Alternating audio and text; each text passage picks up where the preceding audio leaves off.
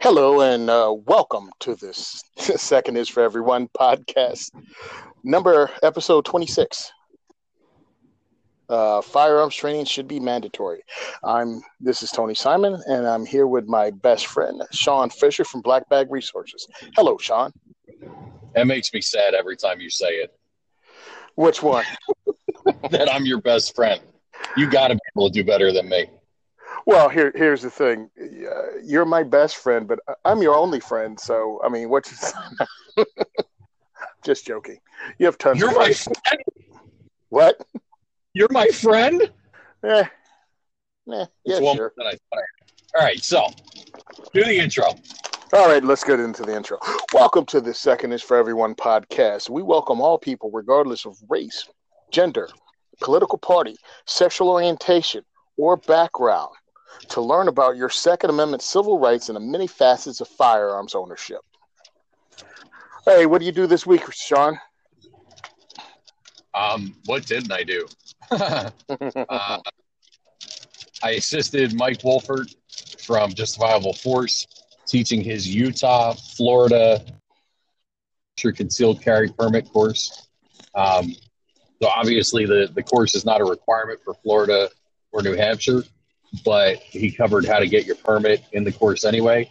We ran drills on the simulator, covered some of the legal aspects, of course, covered the entire Utah course, which was interesting.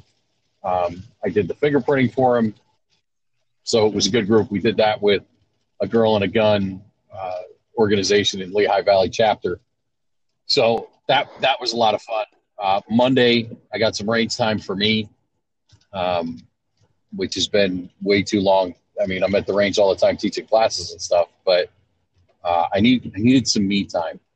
So we went out to Gooseville with Doc Schoenfeld, ran drills, did exercises. We brought along his 70-pound sandbag, and I generated some hate mail with some videos of us running drills with that. I love the people who get on there and like, oh, you're fat.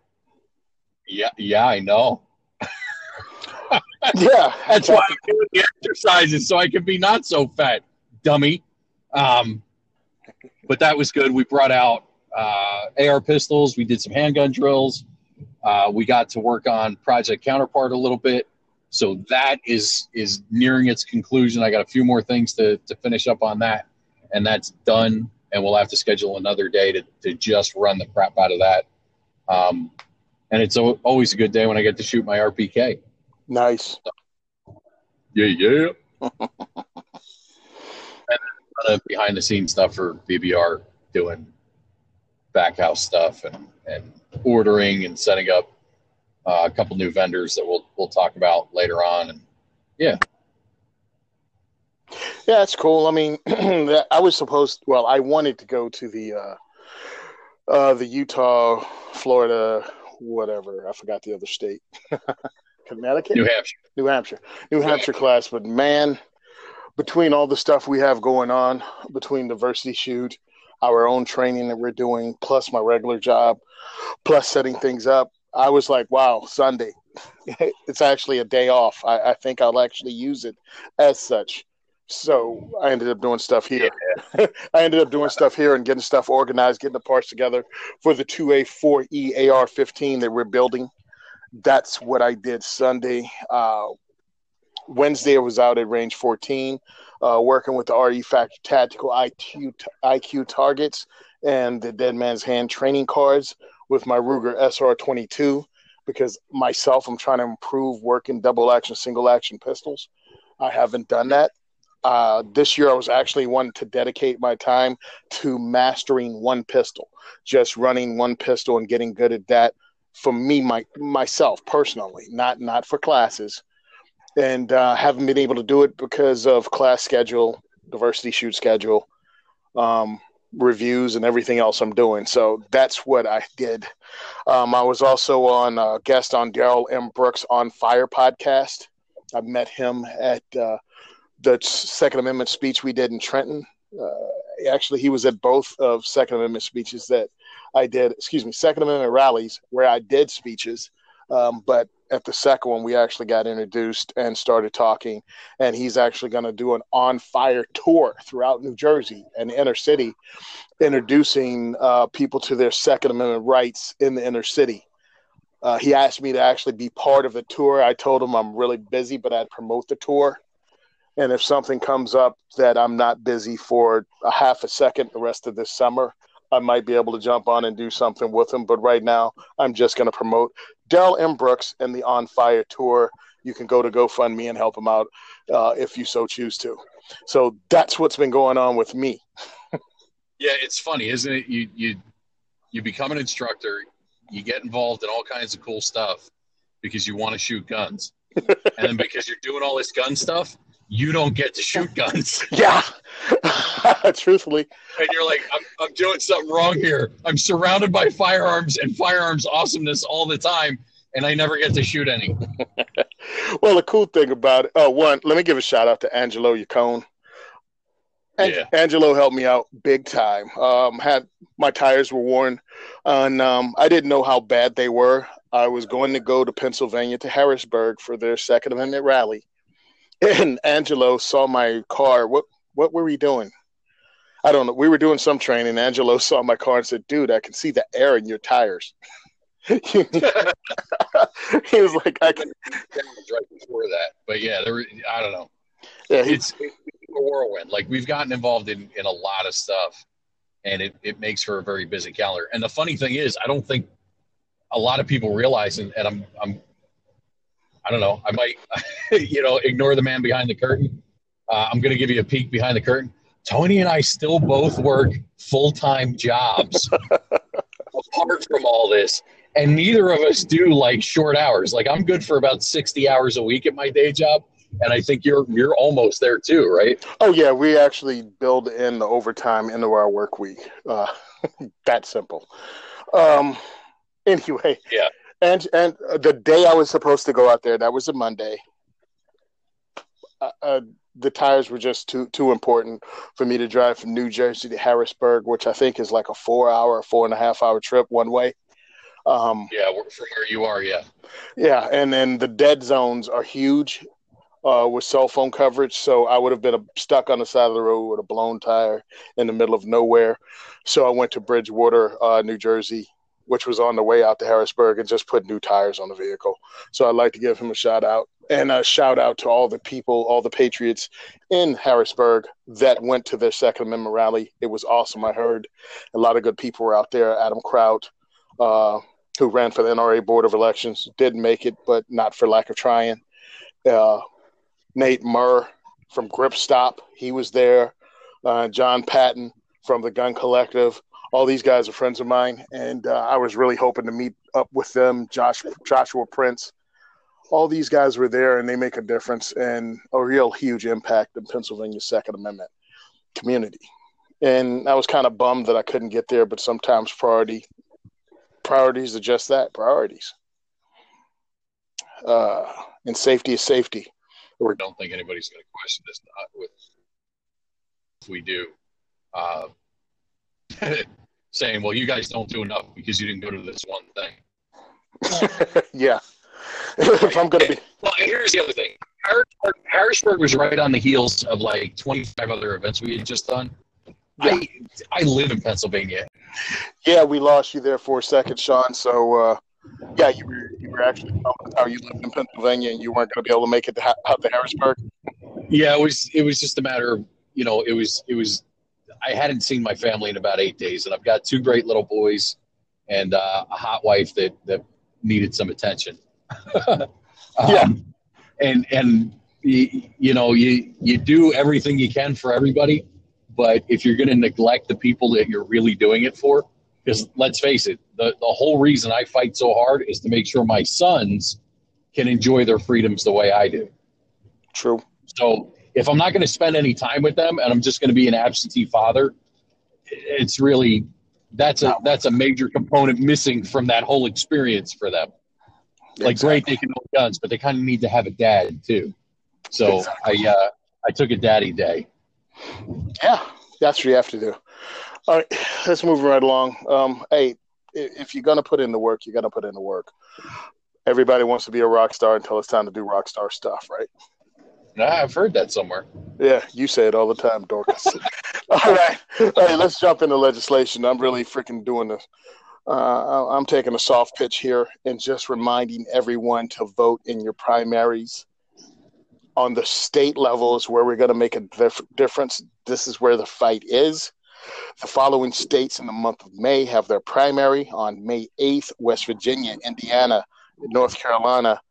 On May 15th, Idaho, Nebraska, Oregon, Pennsylvania. And on May 22nd, Arkansas, Georgia, Kentucky, and Texas. All of these are primaries. I'll go ahead. This is not a mad minute, but this is me going off on people. Stop sitting in your butt and waiting for someone to put together a reference for you to figure out who's running and who you should vote for based on their Second Amendment. Look it up yourself. Find out who your representatives are and look into it. Way too many people are going, what does the NRA do? And sometimes they even look at those NRA ratings and they go, oh, this guy's a B plus NRA rating. Well, it could be NRA just playing politics, and this guy could not be that great. And there's somebody else you can vote for. So take that into account. Can we talk about how you get your, first of all? How do you get your NRA rating? NRA sends you a survey, and you fill out the survey. Oh. Yep. And you send that to NRA. That's how you get your rating, is based on how that survey is scored. So you can say whatever you want on that survey and get an A+, and then still have a terrible voting record and be totally anti-gun. So you got to be careful with that too. You know, I think NRA's pretty savvy, and they go back and they double check some stuff, and the voting record comes into play. Hello. So I'm allowed to talk tonight, huh? Yeah, I guess so. You drop right off there. Sorry about that, guys. We'll work on this. I'll wrap some aluminum foil around my forehead, and that should help reception. Okay. Yeah. do your research. Do your own research. Again, NRA rating really doesn't mean what you think it is. It's not like they dove into every elected official out there and did background checks on them. That's up to you. They're your elected officials. You look into it. If you live in a state where you can only vote for your party, then look into who's in your party and find out where they stand. Do the research. You're being lazy. Right. All right, let's roll on into gear whore right now. Now, my gear whore today, usually we do this as a review, and then I came to the realization that we can talk about any darn thing here. And one of the guns I want to talk about that I'm pretty much purchasing, today I picked up my pistol purchase permit paperwork, say that 3 times and not stutter through it. I want to purchase a Smith & Wesson M&P Shield 380 EZ. That's another long name. I was going to say that's yeah, no, hold too. on. Let me put it together. Today I picked up my pistol purchase permit paperwork so I can purchase a Smith & Wesson Military and Police Shield 380 EZ. See, look at me. I'm awesome. This 380 EZ, I checked it out. This is the new semi-automatic single-stack 10-shot Smith & Wesson pistol that came out in February of this year. I got some hands-on time with one at the Great American Outdoor Show in Harrisburg.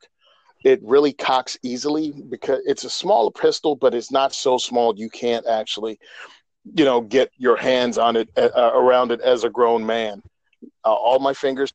So it's not a mouse gun. It's not a full-size gun. Overall length of it is a little over 6.5 inches. So it's smaller than my hand, as in lengthwise. It's about 5 inches high, and it's kind of thin. It's 1.5 inches, which is okay. But some of the 1.5 inches is actually the ears on the back of the slide poke out to assist you in racking the slide. The spring is very, very easy to operate. The reason I'm looking into this is because sometimes when we teach classes, we have people who don't have the hand strength or don't have the arm strength to actually operate a slide on a semi-auto. So one way around this is I purchased the Ruger SR22 semi-auto but it's still a rimfire. I want someone to shoot something center fire for two reasons. One, more recoil. It's not heavy, it's not hard to shoot, but it's center fire, so they can get their hands on it. They can see how it is. They're not intimidated by it by the end of class, and they can purchase one for their own safety and security. So that's why I'm purchasing this particular handgun. I checked it out again.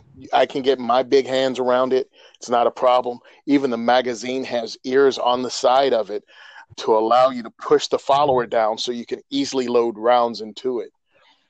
The entire gun is built for someone with weak hand strength. I mean, that's the whole purpose of it. It has Picatinny rail on it and everything, so you can put a light on it. They come with or without a manual safety. And then on the back, like a 1911, it still has a grip safety there too. That was surprising to me because there's not a whole lot of guns, new manufactured firearms, that have grip safeties on them. The XD line. Right? Yeah, the XD line, but name another one off the top of your head. Other than the new 1911s, nothing.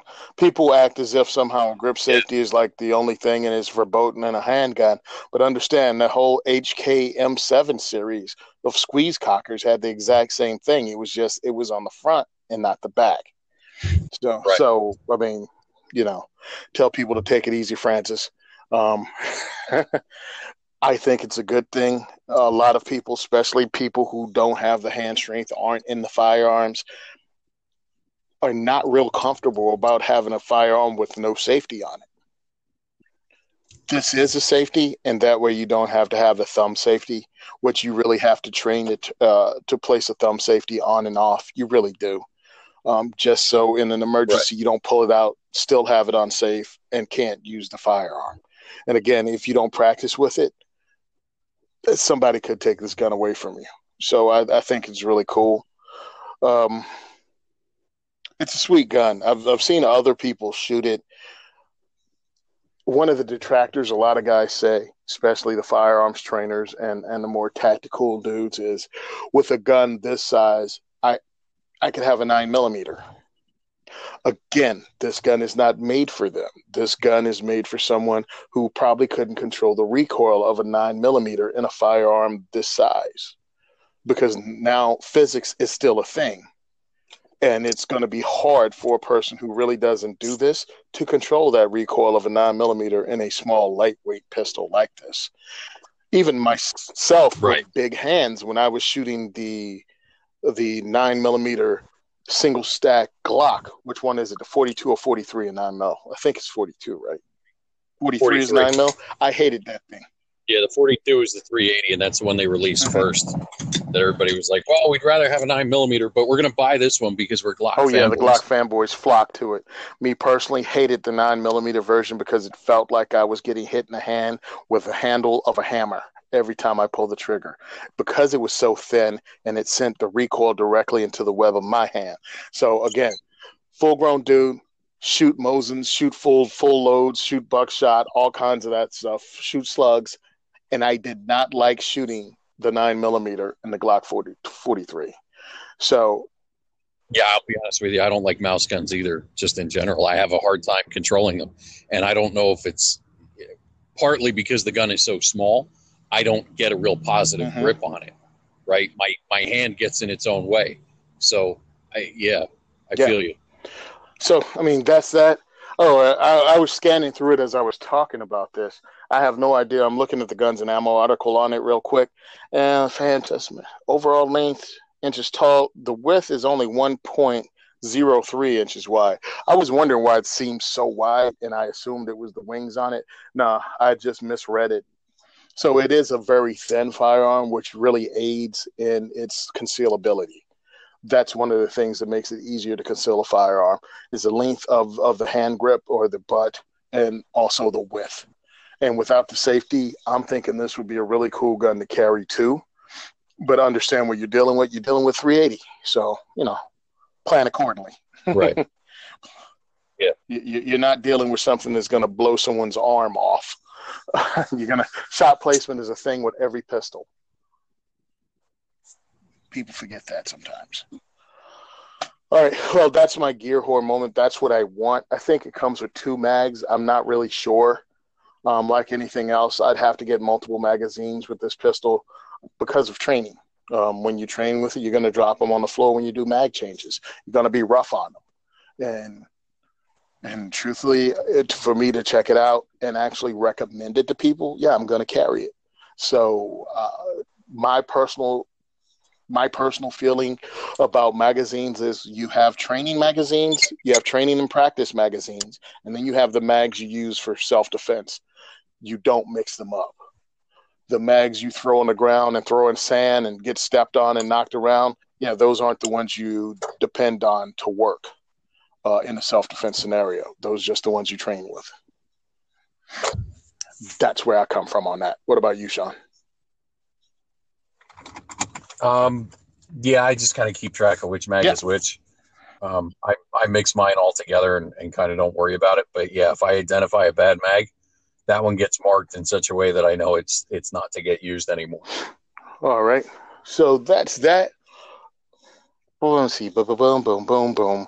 All right. We're going to cut this short, even though Sean and I, we're trying to keep these short intervals so you guys can listen on your way to work or in your ride. So that's what we're doing. We're going to launch. We were going to launch into a commercial, but I'm sorry to say I canceled all our contracts with Dick's Sporting Goods after the debacle. So I will no longer advertise for Dick's Sporting Goods, and I don't even feel bad for losing them as an advertiser. So much like Mossberg, I will not work with Dick's Sporting Goods. So there's no commercial break for that. I'll talk to you guys when I come back with the Mad Minute. Talk to you soon. Uh-oh. And welcome back. Hello? Sean, you there? Hello, Sean. Sean. Yeah. All right, cool. I got nothing but silence there for a minute. Actually, for 18 seconds. All right. Welcome back to the Second is for Everyone podcast, episode 26. Firearms training should be mandatory is the name of this episode, and that's also the topic of this Mad Minute. This is what I hear from a lot of Second Amendment people. Way too many Second Amendment people. The firearms training should be mandatory. Now, I understand it when I hear about from people who don't do firearms, aren't into the whole firearms quote unquote lifestyle. If you shoot guns and you think firearms training should be mandatory, I understand your thought process, but you're way off. You're way off because of a couple of things. One, it's right. There shouldn't be preambles for your rights. You don't have to take a class or be educated in any way whatsoever to say whatever's on your mind, for good or for bad. You don't need a formal education for that. You should need a formal education to own and use a firearm. But just like your right to speak, you should be educated on what you're talking about, and you should be aware of firearm safety and how to actually use one effectively and efficiently. But this is something you have to do as part of your responsibility of owning something that is a deadly weapon when used pretty much as it was designed for the most part, or when used incorrectly. So that's my problem with one of the things. The other thing is this. Mandatory training that's required usually sucks. It's usually mandated by the state, which means it's mandated by someone put in a position based on nepotism or job opening or other qualifications that have nothing to do with firearm safety and security. More than likely, it was put together by somebody that doesn't know what they're talking about. That's another thing that people really don't think into.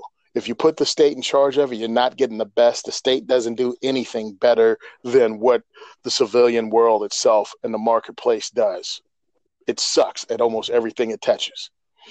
Another thing you haven't thought about is how much is it going to cost? Especially in a place like New Jersey, where they would just use that as an obstacle to stop ownership for poor people. But it won't even be limited to poor people. It might be too expensive for you. Understand, where they put the $200 tax stamp on ordering a submachine or owning a submachine gun or a fully automatic firearm or a suppressor. It was $200 in the 1930s. That's the equivalent of $2,700 today. Imagine a $2,700 tax on a suppressor today. Exactly. They do the same things in states like New Jersey, New York, California. They do the same thing on your mandatory training. They'd make it exorbitantly expensive for people to actually get it. And here's another thing that happens. People don't think it through. They think if the state mandated the training, that's all the training they need. And as I've already said, it's horrible training in the first place. So now they have this horrible training that might be 1 or 2 rounds, live rounds fired, and that's the entire training process. And they think I'm good enough, and I can carry this Desert Eagle concealed with me everywhere I go. It's just that simple. The thing about mandatory training would have way more negatives than positives. Firearms training and firearms are a responsibility. They're your responsibility. Take training and take it seriously. If you don't, no kind of mandate will actually make you take it seriously. How many classes have all of us sat through that we really paid no attention? We just went through the motions. One of the things we have to go through every year in my place of work is need to know about chemicals and emergency equipment, and it blows. And no one pays attention, and your eyes roll up to the back of your head. Mandatory training is ridiculous and a bad idea. So stop repeating it before you think about it on a deeper level. People should get trained, but it shouldn't be mandatory. That was my Mad Minute. It wasn't really a rant. It was just something I've heard a lot, and I wanted to actually put cogent points out about how it's a bad idea. What you got to say about that, Sean? I think maybe we should look at what other kind of mandatory training is out there and the results that come from that mandatory training. You know, to drive a car on public roads, you have to partake in a mandatory training course. And there is a licensing process. And these are things that people have suggested we do for firearms. And I think that's brilliant because, you know, the driver's license and mandatory training for operating a motor vehicle has been a huge success. You never see idiots on the road who don't know how to drive. Nice. And let's not talk about the death rates on the roads of all the idiots that don't know how to drive compared to accidental deaths with a firearm. Right. Yeah, no one really wants to do that. But right. It's the truth. Think your way through a problem. I understand where you're coming from. Yeah, you want people to be safe operators of firearms. Duh. So do I, especially as a firearms instructor. But you never know what kind of qualifications the state, which is another word for politicians, will require. Right. Well, here's another example from actual practical experience, right? Maryland had a mandatory training course that you had to do online before you could purchase a firearm in Maryland, right? So once you completed this online training, you printed out your card and you had to take that with you to the gun shop before you were allowed to purchase a firearm. Just for craps and giggles, I decided to do it. And, you know, you sign up for the thing, you put in all your information. It says it's going to take about an hour. I did it in 22 minutes and found at least 6 different mistakes in the information that was presented in what amounted to nothing more than a PowerPoint that you clicked through and then got your certificate of training at the end. Wow. Right. My favorite was the arrow pointing to the top strap on a revolver, and it was labeled slide. What's wrong with that? Yeah. That was a good one. Wow. So, yeah, and there was a bunch of stuff like that where it was obviously written by someone who did not know what they were talking about, didn't know what they were doing, and was appointed to that position for whatever reason, and they were the ones putting the mandatory training together. And the other thing I think you touched on was that, you know, you make that mandatory training, and then people think that's all the training they need. Mm-hmm. And it discourages them from actually pursuing more education. because they go, oh, well, I did the mandatory thing. That's good enough. Yeah, no, it's not. Exactly. And that's a problem. That's some ridiculous version of what bare minimum is, and that's not even getting your toes wet. And again, they'll get someone they don't know even enough to know they're in trouble. And that's one of the problems. Oh, so yeah, mandatory firearms training, bad idea. I think we beat Matt to death. Let's go into training concepts. Training concepts. In the next segment. What was that? In the next segment. Oh, okay. You want to slide into the next segment? All right. Yeah, let's put this off here. We'll come back shortly after a brief word from our sponsors. After a brief word for us, darn. Yeah, actually, Dick's bought 2 back-to-back commercials, so yeah, there won't be a word this time, but maybe next one. All right, guys. Hey, listen, let's give a free one to High Point then, because I heard High Point has severed ties with Dick's as well. Oh, really? High Point? Oh, yeah, I forgot. Yeah. High Point did put that out. All right, so let's end this and we'll do a quick commercial for High Point. All right. Bye. Bye. Hello, everybody, and welcome back to the Second is for Everyone podcast, episode 26. Firearms training should be mandatory. That's the name of the episode. We're right now talking about training concepts. Today in training concepts, we're talking about the use of self-defense gun stories or gun use as training aids. There's a lot of them. I think some in your NRA magazine, you can see it. They call it, I forgot the name they call it. What was the name they call it in the NRA magazines? They have 3 stories every month of civilian self-defense firearms use in the NRA magazine, and it's always good guy stories about how the good guy won. And if you read those stories, it happened to me thing. Yeah, that's it. It happened to me. A lot of the cop magazines, they have these too. And again, it's always the good guy wins by the skin of his teeth thing with the cop mag sometimes. And I think it's SWAT. I used to read it in as a kid. And NRA magazine is the same thing. It's always a good guy wins. They just put down what happened and it ends the story. There are no lessons taught there. And some of the stuff is even questionable legally, whether these persons should have used a firearm for that particular incident. I think that's a problem when you look at this as almost a comic book, if you know what I mean. If all of a sudden this stops being training, if you're not looking at it as training, and if you're looking at it as just a good guy wins story, you really need to think more deeply into this.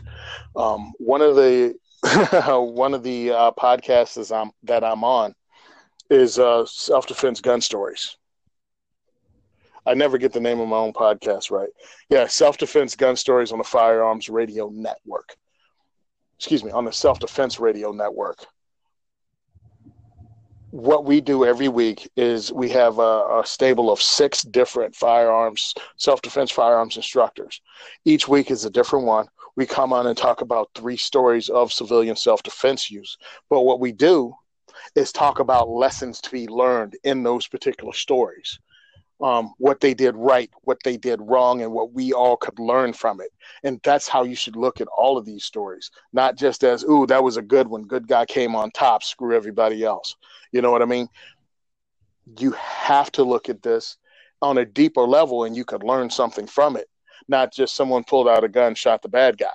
How about one of the things you should look at is how could this whole thing been avoided in the first place? Right. Don't let it be the Western dime store novel. Tales of Daring Do. Exactly. Because understand, anytime you use a firearm in self-defense, it might not go your way when the cops show up.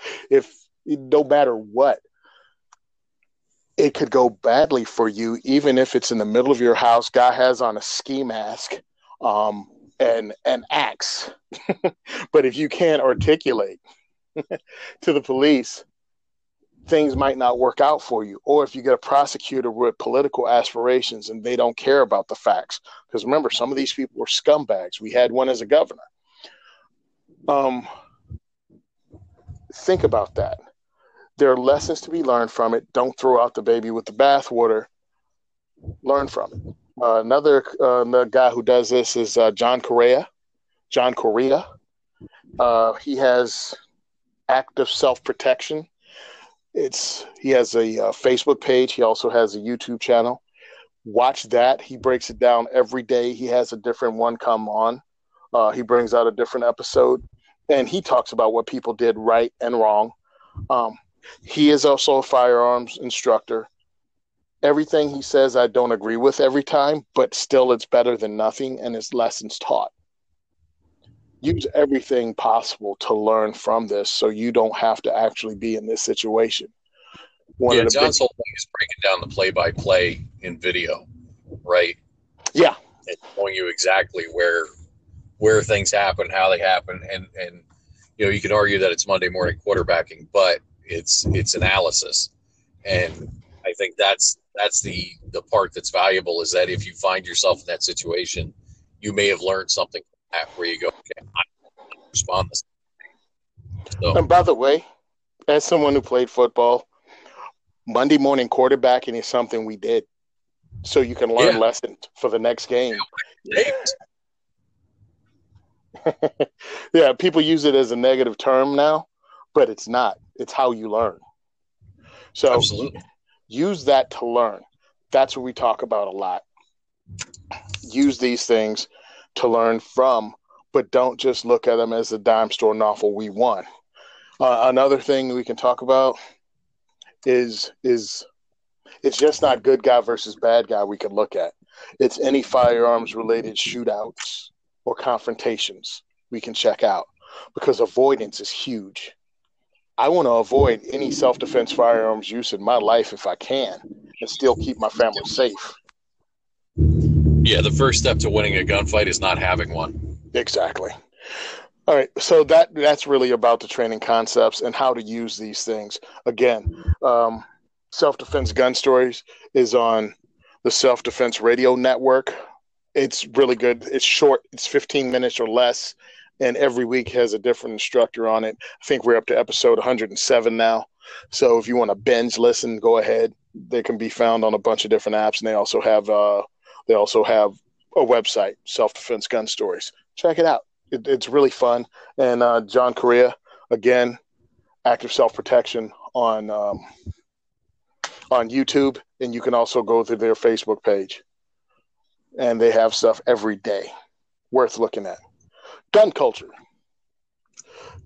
Gun culture, this goes hand in hand with what we were just talking about. With your firearms training, it's no self-defense law in your state. Too many people watch these videos, read these stories, and they go, oh, that's awesome. Not understanding that there is no reason really depends on what state you're in, you won't be able to get away with shooting at someone who's stealing your car in the front yard. Yeah, sure. It feels good to put for the bad guy to get his comeuppance immediately if he's trying to steal your car, but that doesn't go hand in hand with some state laws.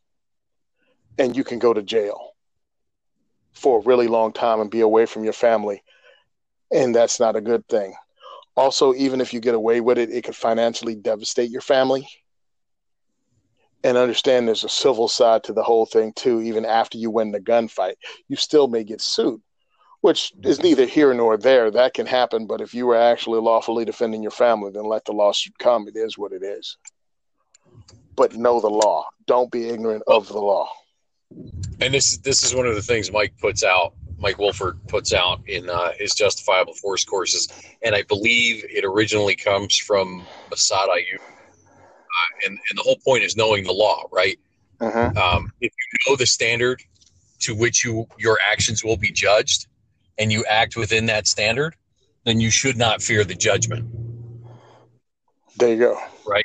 Yep. And I'm sure I'm butchering the actual quote, but the idea is if you know what the law is and you act within the confines of the law, then you don't have to worry about did you break the law after the fact, because you know what you did was right, both morally and legally and all of that.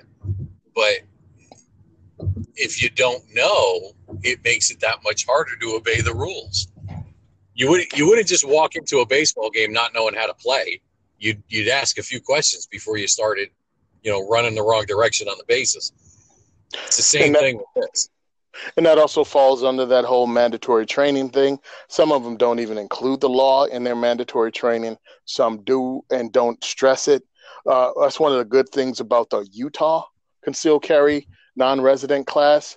Everyone teaches it the same way because Utah makes trainers come out and learn it the Utah way, and they don't allow you to teach it unless you're repeating it the way they have it.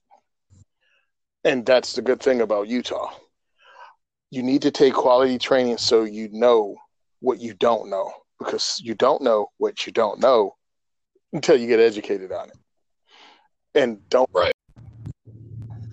Sorry about that, guys. It fell off again. I have no idea what's going on, but this show keeps dropping off. Anyway, the last segment was about gun culture and learning self-defense law. We're moving right along to shout-outs. Oh, excuse me. Hold on a second. Hey, Sean, you were done, right? Yeah, pretty much. I mean, you got to learn the law in your area. And even if you just do a precursory Google search for, ask the question, is my state, whatever your state you live in, stand your ground or duty to retreat? At least know what questions to ask. You type that into a search engine, and it's probably going to lead you to someone who's well-versed on the subject, a local attorney or the actual state, criminal code. And you can read it out. Well, my thing is this. Go to Second Call Defense or U.S. Law Shield. I'm not even telling you to buy this stuff. I'm saying if you go to those websites for these are self-defense insurance companies. They're not really insurance, but that's how people bill it. But right. Go there, and at least it gives you a starting point from someone that actually, because of the people involved, and I know the people involved, I trust these organizations. Marty Hayes also has one. I forget the name of it, but it's out in Seattle. Dang. But those are like 3 companies that you can at least use as a starting point and then work your way to your state. But really taking a class is a smart move for something like this and being educated. Plus, it also gives you certificates when you take stuff like this. And that's a good thing, especially in a self-defense scenario when you can prove you actually had some training and you use that training. Again, you got to think deeper than just pew-pew. All right. This week's shout-out goes to my friend Rob Pincus. Some people may know who he is. Some people don't. Rob Pincus is from the Personal Defense Network. He also is with ICE Training. He was one of the first companies outside of the whole gun for hire family that helped the Second is for Everyone out. I spoke to Rob at a meeting in South Jersey that he was having after one of the classes. I talked to him, introduced myself, told him what he was doing, and he was like, yep, I'll definitely help you out. The Personal Defense Network training tour happens every year, and it's sponsored by big companies. CMMG, Springfield Armory, just 511. There's a lot of companies. And what Rob did was give me a ton of swag, books that he's written because he's an author. He's a consultant and a professional trainer for 20, 30 years. And he gave me a lot of swag, DVDs, stuff from Personal Defense Network, stuff from ICE Training, books he wrote, T-shirts, stickers. He signed the books for you, too, which was nice. He signed books, too. And he also took the time over the years to actually introduce me to other people in the firearms industry and actually co-sign for me as legitimate to people who get asked a lot for stuff for free. And it's really helped out a lot. And I really wanted to give him that respect and the shout out because he's a real stand-up dude. And as in the industry, there's people that poo-poo a trainer because of their techniques or something they don't agree with. That's fine. We can talk about different things, but it's talking about being a stand-up person that supports civil rights and is very well spoken when he does it. Rob Pincus is awesome at that. And proud to call him my friend. Nice. Yep. Hey, the firearms industry has a lot of decent people in it, and I'm lucky to know some of them. I don't know everyone, but I know some of them, and these are great people, and they support what we do. And it really destroys that negative narrative that the media is trying to push about firearms people in general. It's all bullcrap. All right, let's go on to what's next. What's next is what is next? What is next is day after tomorrow on May 12th, Handgun Fundamentals at Fort Dix. We're going to be teaching that course, which is going to be awesome. Sean and I do our courses together, and we really stress safety and fundamentals of firearms handling. And we teach people to actually shoot handguns quite well in this. And we stick with the skill level of the person and try to increase wherever they're at. So if you've been shooting for a couple of years, but you're not really that great, we take you and make you better than you were when you walked in the door. If you've never touched a pistol in your life, we teach you safety, how to safely handle any firearm, not just pistols, and then teach you how to shoot a pistol and get better than you ever thought you could, unless you had some unrealistic expectations of being John Wick. Then we can't help you. You need psychiatric help. But we can actually make you better and show you realistically what you can do with a handgun.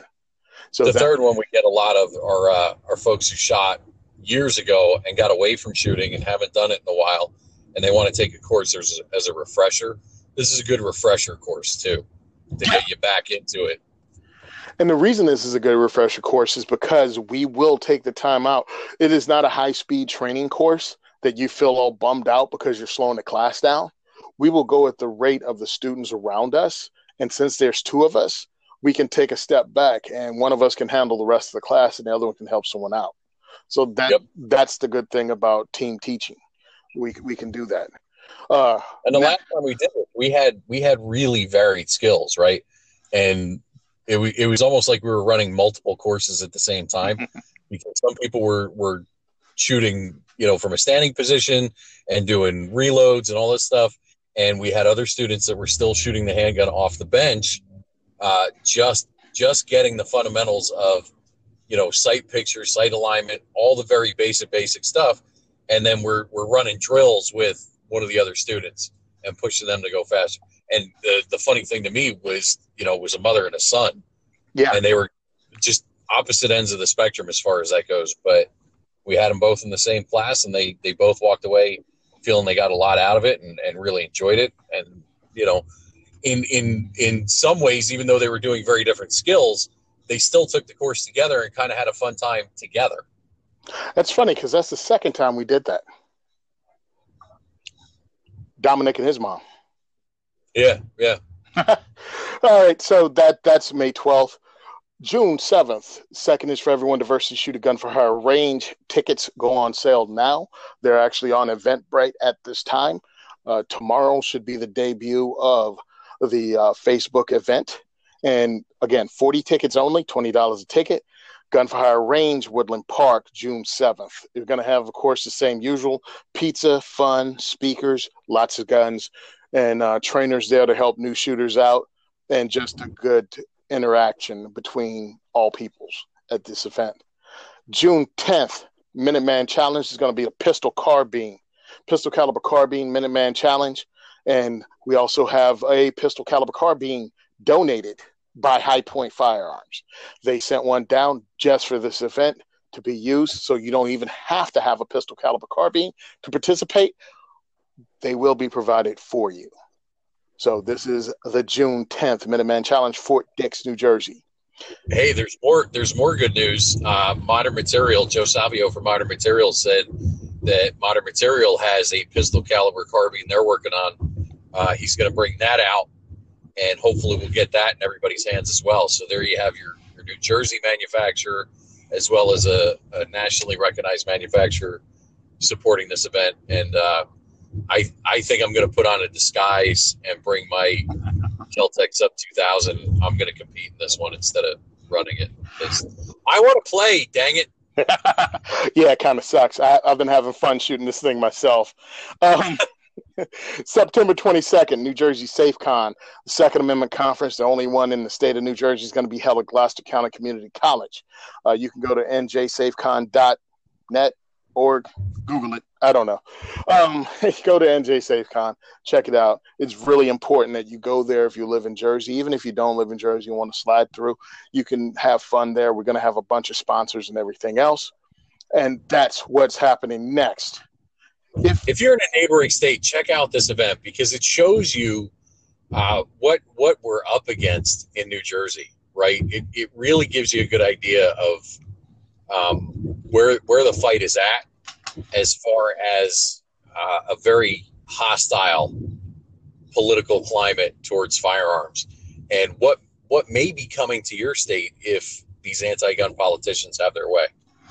And again, the reason I went to New York, to the Hudson County Friends of the NRA, the reason I was trying to get out to Harrisburg to their Second Amendment rally is we, as gun owners, we as people that are politically active really need to fellowship and get to know each other and then friend each other on Instagram, Facebook, and all those things. We have to create this grassroots thing.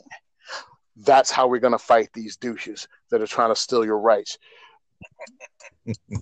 This is how we do this. This is how you form a guerrilla movement, and this is exactly what I'm pushing.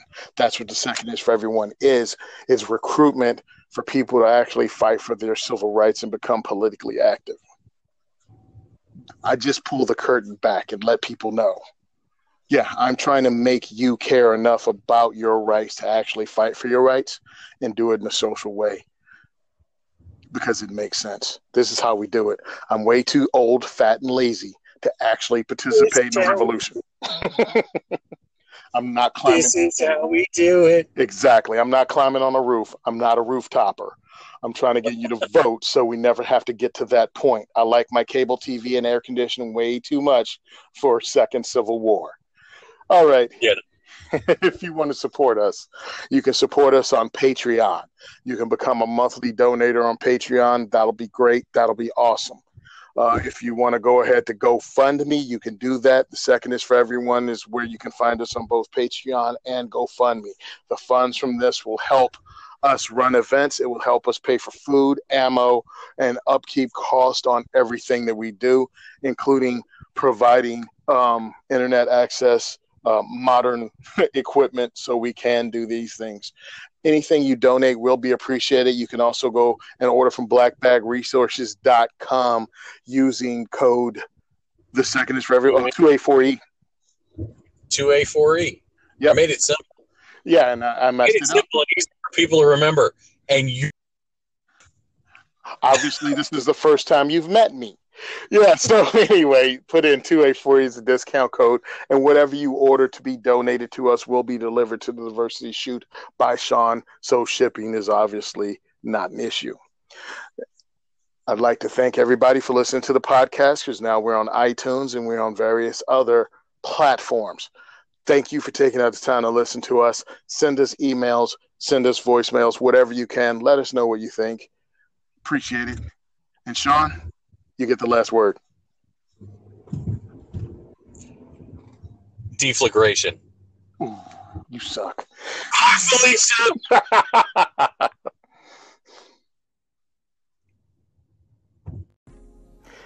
I'd like to take a minute to talk about High Point Firearms.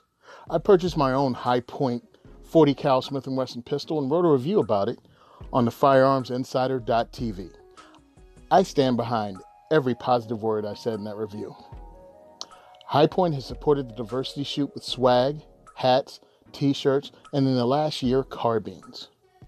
They're an American company with a lifetime warranty on their products and a price that can't be beat. If you want a range gun, a truck gun, or an inexpensive self-defense firearm, you should look into High Point pistols and carbines.